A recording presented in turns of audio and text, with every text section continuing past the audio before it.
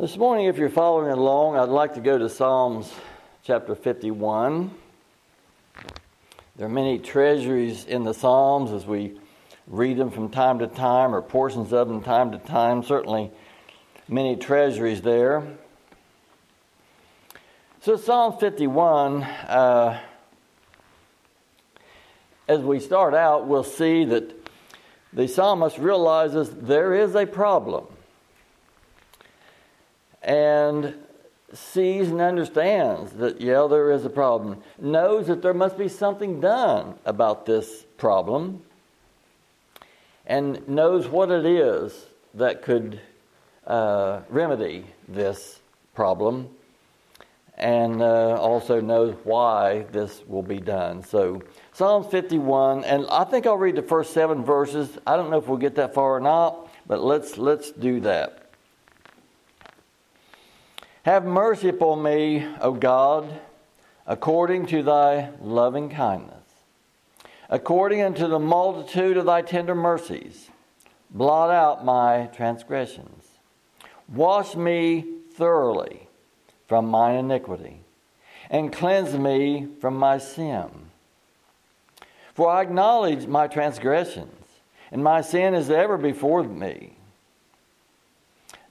Against thee and thee only have I sinned and done this evil in thy sight, that thou mightest be justified when thou speakest, and be clear when thou judgest.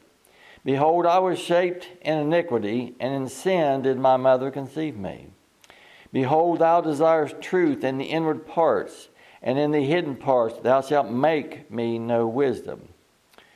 Purge me with hyssop, and I shall be clean. Wash me, and I shall be whiter than snow. So like I said, I don't know how far we'll get this morning, but if we don't make it to verse 7, that would be something good for you to study this week about hyssop and cleansing everything. And Lord willing, we'll take that up next week if it be His will. But so let's start in verse 1. Have mercy upon me, O God, according to thy loving kindness. According to the multitude of thy tender mercies, blot out my transgressions. So he says, have mercy on me. Mercy, well, the definition of mercy is a disposition that tempers justice and leads to the infliction of a lighter punishment than the law or justice warrants. So, we may have somebody in a court case, whatever the charges may be, and maybe there's come time for the jury to, or judge to pass sentence or whatever, and maybe this person might not say, hey, I didn't do it, or whatever, might just say, yeah, I'm guilty, and have mercy on me. In other words, give me a lighter sentence than what the law says you can give me. So that's what this is saying here. Have mercy on me. He didn't ask for justice, you'll notice. A lot of people want justice. But do you want justice? Do we want what we deserve? He didn't ask that the Lord would judge him according to his actions, but judge him according to his mercy. And Mort reminds us oft times that he would judge us according to his mercy, not according to our merit. Certainly we don't want what we deserve. We don't want judged in that manner. Now some do. Some feel they may look at you, well, I'm better than them. And in fact, many do. Many that are in buildings with steeples on top of it judge this way as well. That, well, I'm not perfect, but I'm better than this person, I'm better than this person, I'm better than this person. What does that impress God? Turn to Luke chapter 18. Our Lord Jesus Christ gives an illustration or to a mixed multitude there, but it's written down in Luke for our learning and our admonition, and it's, I think, very plain, very pointed, and applicable today as it was then. So Luke chapter 18, and let's begin in verse 9. And this is the Lord. And he spoke this parable unto certain who trusted in themselves, that they were righteous and despised others. 2 men went up to the temple to pray. One was a Pharisee, the other a tax collector or publican. And let's pause there for a moment. So the Pharisees, these were the people, sometimes they're referred to as lawyers. Today they call them legalists. But they knew the law of Moses. That was their, that's how they spent their life. That was their vocation, so to speak. They knew that law of Moses more than just 10. All 600 and plus that there are, they knew them inside and out. And they could tell if this person did this or did that. Now, they knew it in the letter of the law, the literal sense. And that's all that they could see. So, but in that, before Christ came, and the apostles and Paul began preaching grace and so forth, began preaching that the Lord was our Sabbath and not a certain day of the week. Now, the Pharisees, they could tell, I said there were several Sabbaths. I don't know how many there are. But the Pharisees could have told you, there's 7-day Sabbath. Sometimes we got this high Sabbath on the Wednesday, these different feast days. There's a 7th year Sabbath of the land. There's a 70th year Jubilee Sabbath. The Pharisees could have told you every one of them.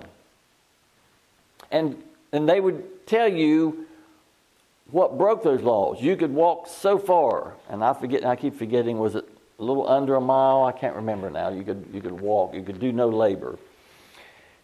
And these Pharisees, they knew all that.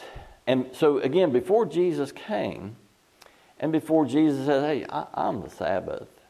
Before the apostles and Paul was teaching about grace, before that, these Pharisees, they were highly esteemed. Everybody looked up to these Pharisees. They knew the law and everything.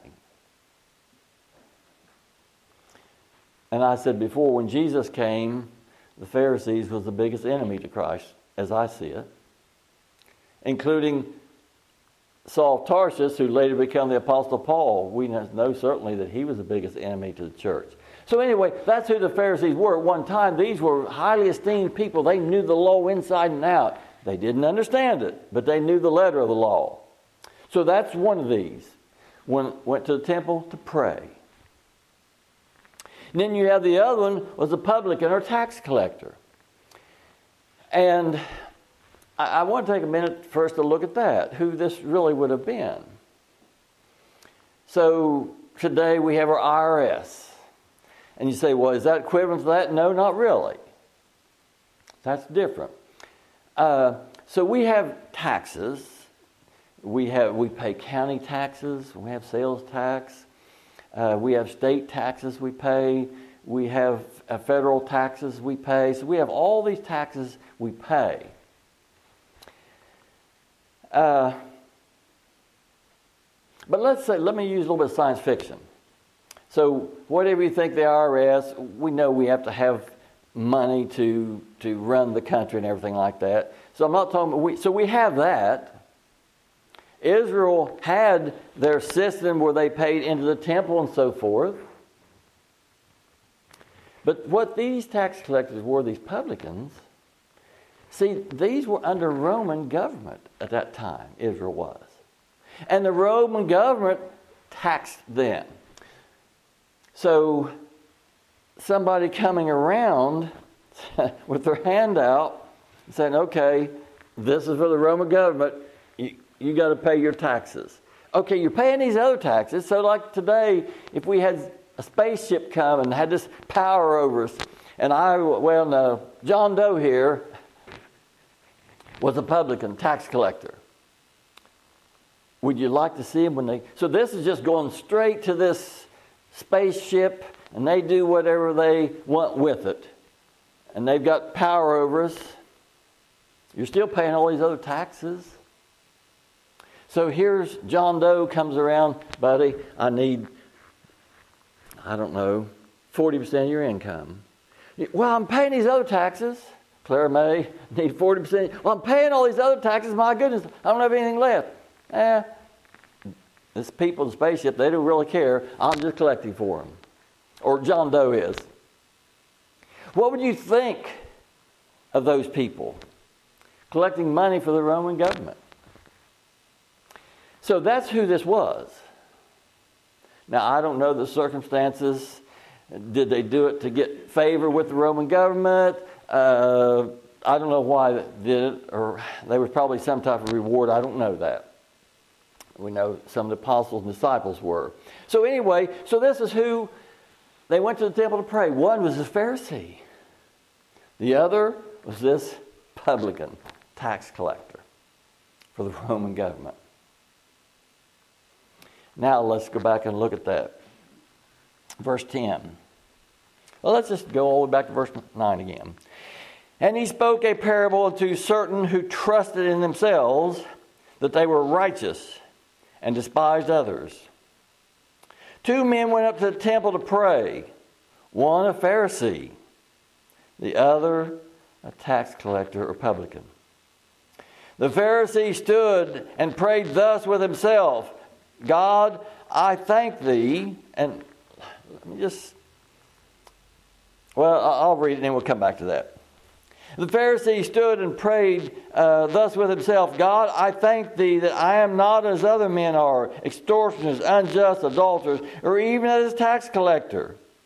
I fast twice in the week. I give tithes of all that I possess. So here comes this Pharisee. We know he's highly esteemed and everything. And he comes to the temple. And he starts out,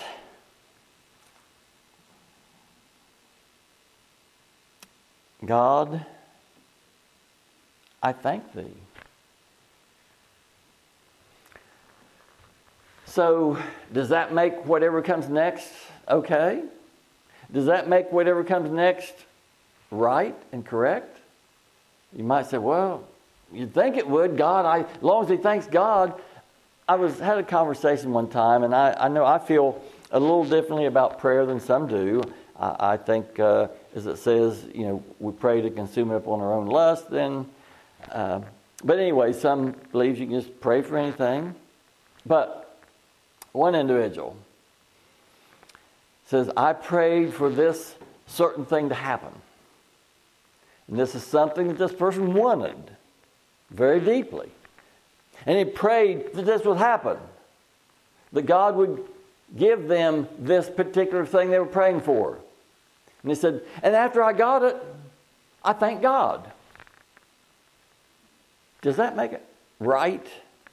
Does that justify whatever this person would ask for? Was the purpose in asking for this so they could thank God? No, it wasn't. The purpose in asking because they wanted this. Now, we want things. I feel differently than some do about praying for it. But their motive in asking for this wasn't so, I can praise God for it, that I can thank God for it. That wasn't their motive. It's what they tried to relay to me, but that wasn't the motive. So here, the Pharisee, you know who they were. You know how they were looked upon, highly esteemed. So he starts out, I thank thee. What is he thanking for? Does it make any difference what we thank him for? Well, let's go a little farther. The Pharisee stood and prayed thus within himself, God, I thank thee. What's he thanking for? That you remember what Satan said? Satan's doctrine? I will exalt my throne above the stars of God. And Nebuchadnezzar, I built this kingdom, my might and my power and my majesty. So here this Pharisee, I thank thee that I am not as other men. We'll talk about that. Was he as other men? Are you as other mankind? I thank thee that I am not as other men are, extortioners, unjust, adulterers, or even as this tax collector, publican. Look at this guy. I'm thankful that I'm not like him. And then he goes on to tell God, I fast twice in the week. I give tithe of all that I possess. See, he starts out thanking God. Does that make it okay? I thank you, God, then just whatever comes after doesn't make any difference? Well, we'll see. Certainly that's not true. You see what he thanked God for. I'm not as other men. I fast twice a week. I give tithes of all that I possess. Let me tell you something. You don't possess anything. I don't possess anything. God gives us things, but it's God's. So then the Pharisee starts out, I thank God, I thank God. Now, verse 13. And the tax collector or publican, you know how they're viewed. Standing afar off, would not so much as lift his eyes into heaven, but smote upon his breast, saying, God, be merciful to me, a sinner. So this tax collector, this publican, didn't come, I thank you that I am not like other men or anything like that. He didn't ask that at all. He says, and lifted up, and the tax collector, standing afar off, would not lift up so much as his eyes unto heaven, but smote upon his breast, saying, God be merciful to me, a sinner.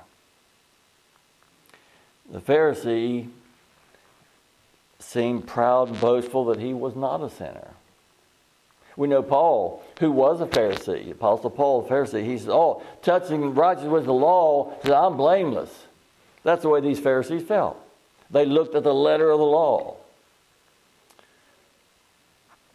But here's this tax collector, God be merciful to me, a sinner. So let's just read verse 14. I tell you, this man went down to his house justified rather than the other. For everyone that exalteth himself shall be abased, and he that humbleth himself shall be exalted.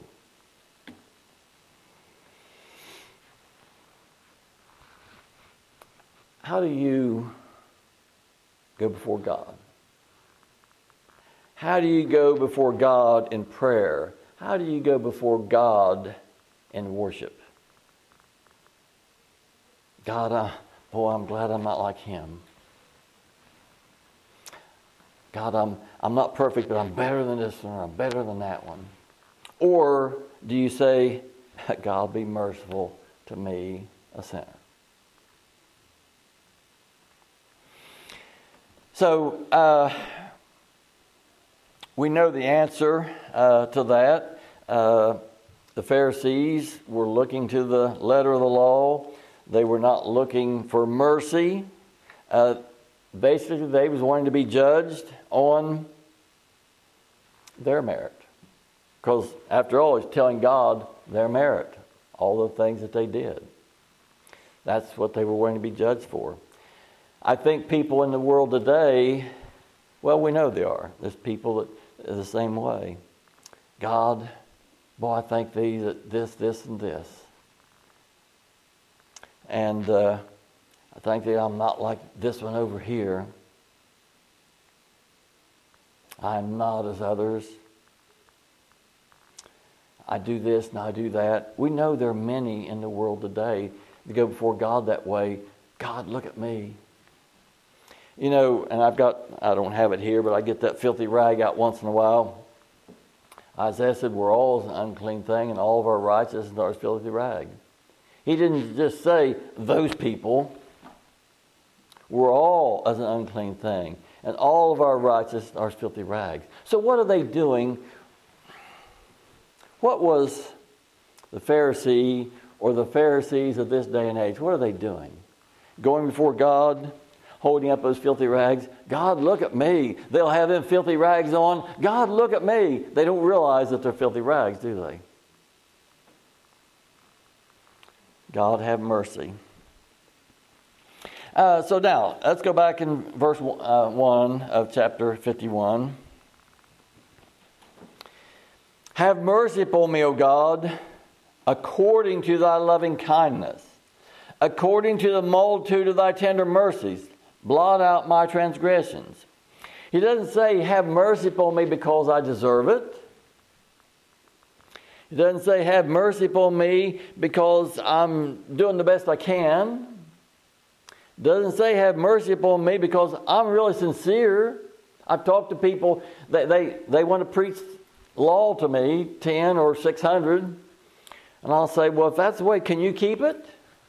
Can you keep 10?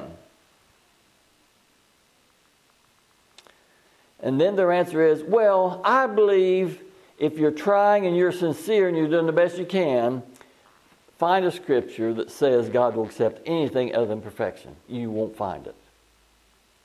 Perfection only will He accept. Or they say, God, have mercy upon me because I'm better than these other ones. Mercy, and it says, according to thy loving kindness. It's according to something, not according to how good I am. Not according to how sincere I am. Have mercy upon me according to thy loving kindness. Let's go to 1 John chapter 4 real quick. First epistle of John, back before Jude and Revelation.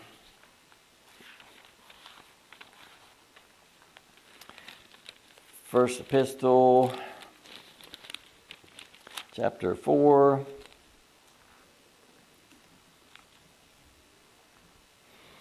And verse 10. Herein is love. Not that we love God, but that He loved us and sent His Son to be a propitiation for our sins. He sent His Son. So that's why we ask mercy according to His mercy. And then verse 16. And we have known and believed the love that God hath to us. God is love, and he that dwelleth in love dwelleth in God, and God in him. Herein is our love made perfect, that we may have boldness in the day of judgment, because he is, so are we in this world. And there is no fear in love, but perfect love casteth out fear, because fear hath punishment. He that feareth is not perfect in love. So if we look at God's love, then there should be no fear. Verse 19 says we love him because he first loved us. So if we look at love, it casts out the fear. If we look at his love, if we look at his mercy. Now the Pharisee wasn't looking at God's love, was he? He was looking at himself, his righteousness, his obedience, and what he did or didn't do. That's what he was looking at.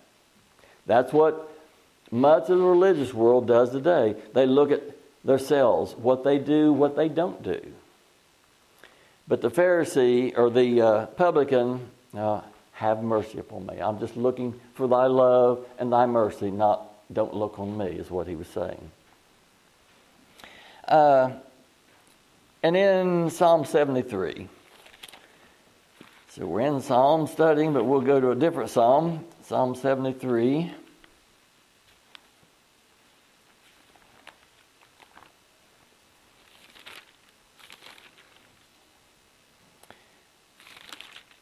and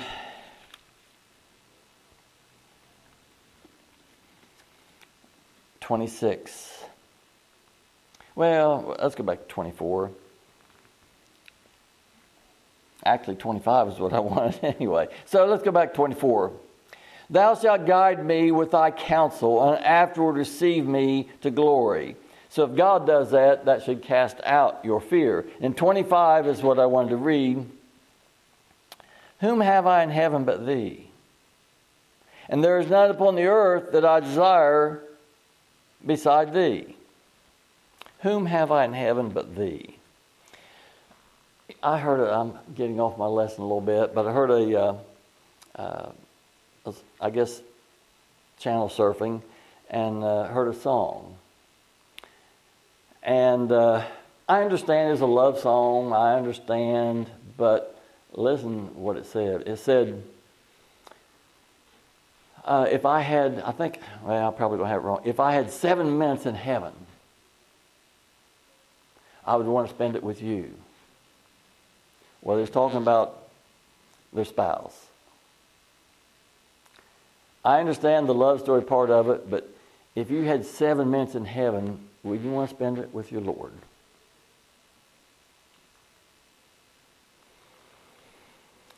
So, whom have I in heaven but thee? I'm not saying we won't love our loved ones and so forth, but that hit me pretty hard. If I had 7 minutes in heaven, I'd want to spend it with this person, loved one. Didn't say spouse, but I believe that's what it meant, a loved one.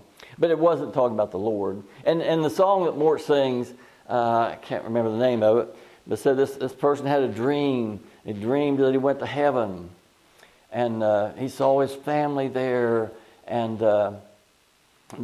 he saw all the golden streets, and they escorted him around and everything. And here's Abraham, Isaac, and he said, I saw Abraham, Isaac, and Jacob, and Matthew, Mark, and Timothy, saw all these great things. He said, but I want to see Jesus. He's the one that died for me.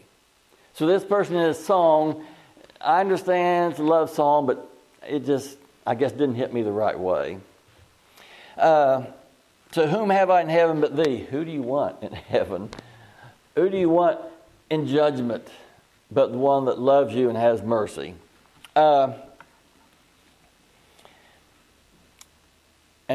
Let's see. Let's just go to Romans chapter 8, a scripture that brings much comfort and casts out fear. Romans chapter 8, and verse 28 certainly would do that, but we'll not go there. Let's go to verse 31. What should we then say to these things? If God be for us, who can be against us? So doesn't that cover doesn't that cover all your fears? If God be for us, who can be against us? The publican or the Pharisee may have been against the publican. Does it matter? Well, I'm glad I'm not like this publican. Does that affect God? Does God look at that when the Pharisee prayed, oh God, I thank you for all these things, and that I, and boy, I especially thank you that I am not like this publican or tax collector. Does that affect God? Does God think, well, he's got a good point. That tax collector is not a very good... No, didn't affect God, did it? Which one went down justified? Which one did God have mercy on? The tax collector. So here, verse 31, what shall we say then to these things? If God be for us, who can be against us? So what does it matter if the Pharisees are pointing fingers at you? What does it matter? 32, he that spared not his own son, but delivered him up for us all, how shall he not with him also freely give us all things? Who shall lay anything to the charge of God's elect? Well, those Pharisees will. Satan will. Does it matter? Oh, does that affect God? Who shall lay anything to the charge of God's elect? Shall God that justifieth? You remember this tax collector went down, he went back justified, not the other one. Shall God that justifieth? So this tax collector that God justified, is he going to lay charge against him? Verse 34, who is he that condemneth? Shall Christ that died, yea, rather is risen again, who is even at the right hand of God, who also maketh intercession for us? Is he going to condemn you? All the Pharisee may say, yeah, you should condemn him. The devil may say, yeah, you should condemn her. But Christ is sitting at the right hand of God making intercession for us. That doesn't have any effect on him. Verse 35, what shall separate us from the love of Christ? Shall tribulation, or distress, or persecution, or famine, or nakedness, or peril, or sword? What will separate us from that love of God and of Christ? The Pharisee telling, oh, I'm glad I'm not in your shoes. God, I'm glad I'm not in the shoes of this tax collector. You see what a terrible statement that is? What shall separate us from the love of Christ? Tribulation, or distress, or persecution, or famine, or nakedness, or peril, or sword? And going down to verse 38, for I'm persuaded that neither death, nor life, nor angels, nor principalities, nor powers, nor things present, nor things to come, nor height, nor depth, nor any other creation shall be able to separate us from the love of God, which is in Christ Jesus our Lord. I've told you many times, I heard a man on television teaching on this one time. And I was just channel surfing, and boy, did I stop when he was teaching on this here in this 8th chapter of Romans. And what shall separate us from the love of God? And I thought, oh, this is really interesting. And he'd go down through there and he put great emphasis. Death won't do it. Life won't do it. Principalities, powers can't do it. Nothing present, nothing can come. Height nor depth, nothing can separate you. And Chuck, I was so excited. I was already looking, how can I contact this ministry and everything? And then, as many times as we know well, got to the end, he said, nothing can separate you from the love of God except you. How sad. How sad. But anyway, so certainly nothing can separate you from the love of God. Let's see. Something else I wanted to look at in Psalms 89. When what can separate us from the love of God? And people say, well, this or that, or certainly the Pharisee would say, yeah, if you work on the 7th day of the week, or buddy, maybe if you work on a new moon, or if you work on the Sabbath of the land, then that'll separate you from the love of God. Let me tell you this story once again. I've told you many times. It's very sad as well. As far as what will separate you from the love of God, what will separate you from the love of Christ? I told you this story. I heard it on television. There's this elderly woman in a nursing facility, been a good Christian all of her life, ready to die and go home to Jesus. And her son come in with a deck of cards. And to help pass the time, his loving mother, they begin to play cards. And then all of a sudden, her feet started burning with the flames of hell's fire. She died and went to hell. How foolish.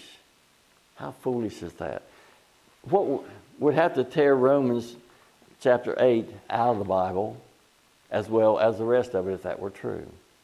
So here's this woman, a good Christian all her life, plays cards with her son, and now she went to hell.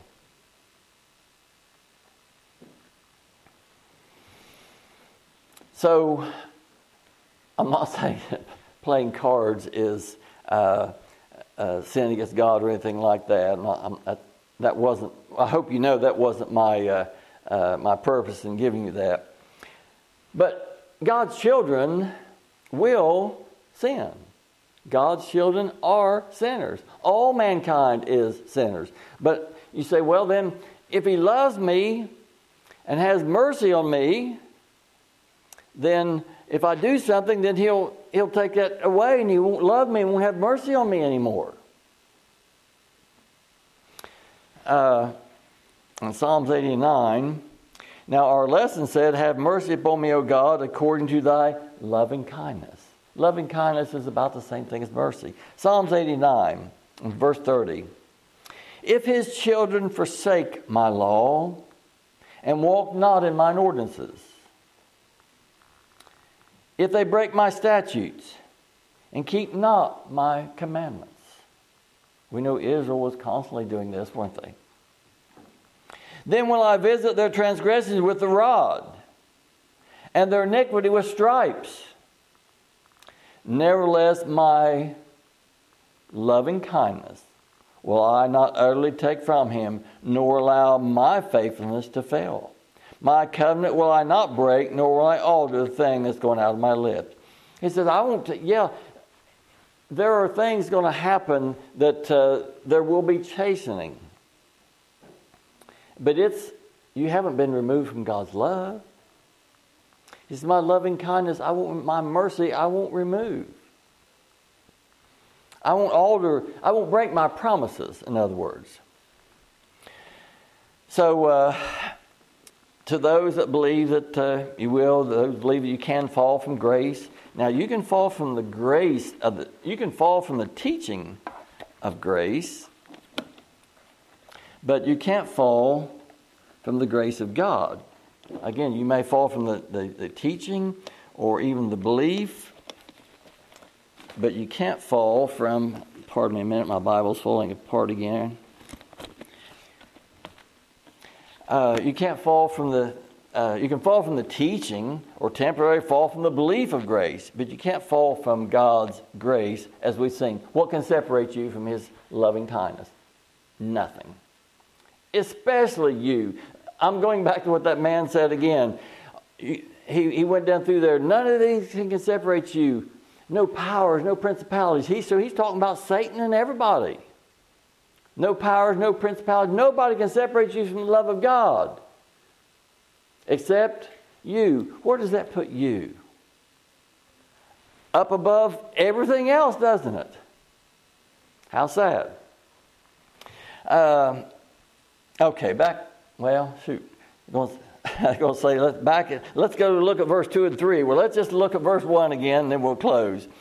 Psalms 51 and 1. Have mercy upon me, O God, according to thy loving kindness, according to the multitude of thy tender mercies, blot out my transgressions. Isn't that about what the publican or tax collector said? That's about the same thing he said, opposite of what the Pharisee said. May the Lord bless the speaking of His word. We're dismissed.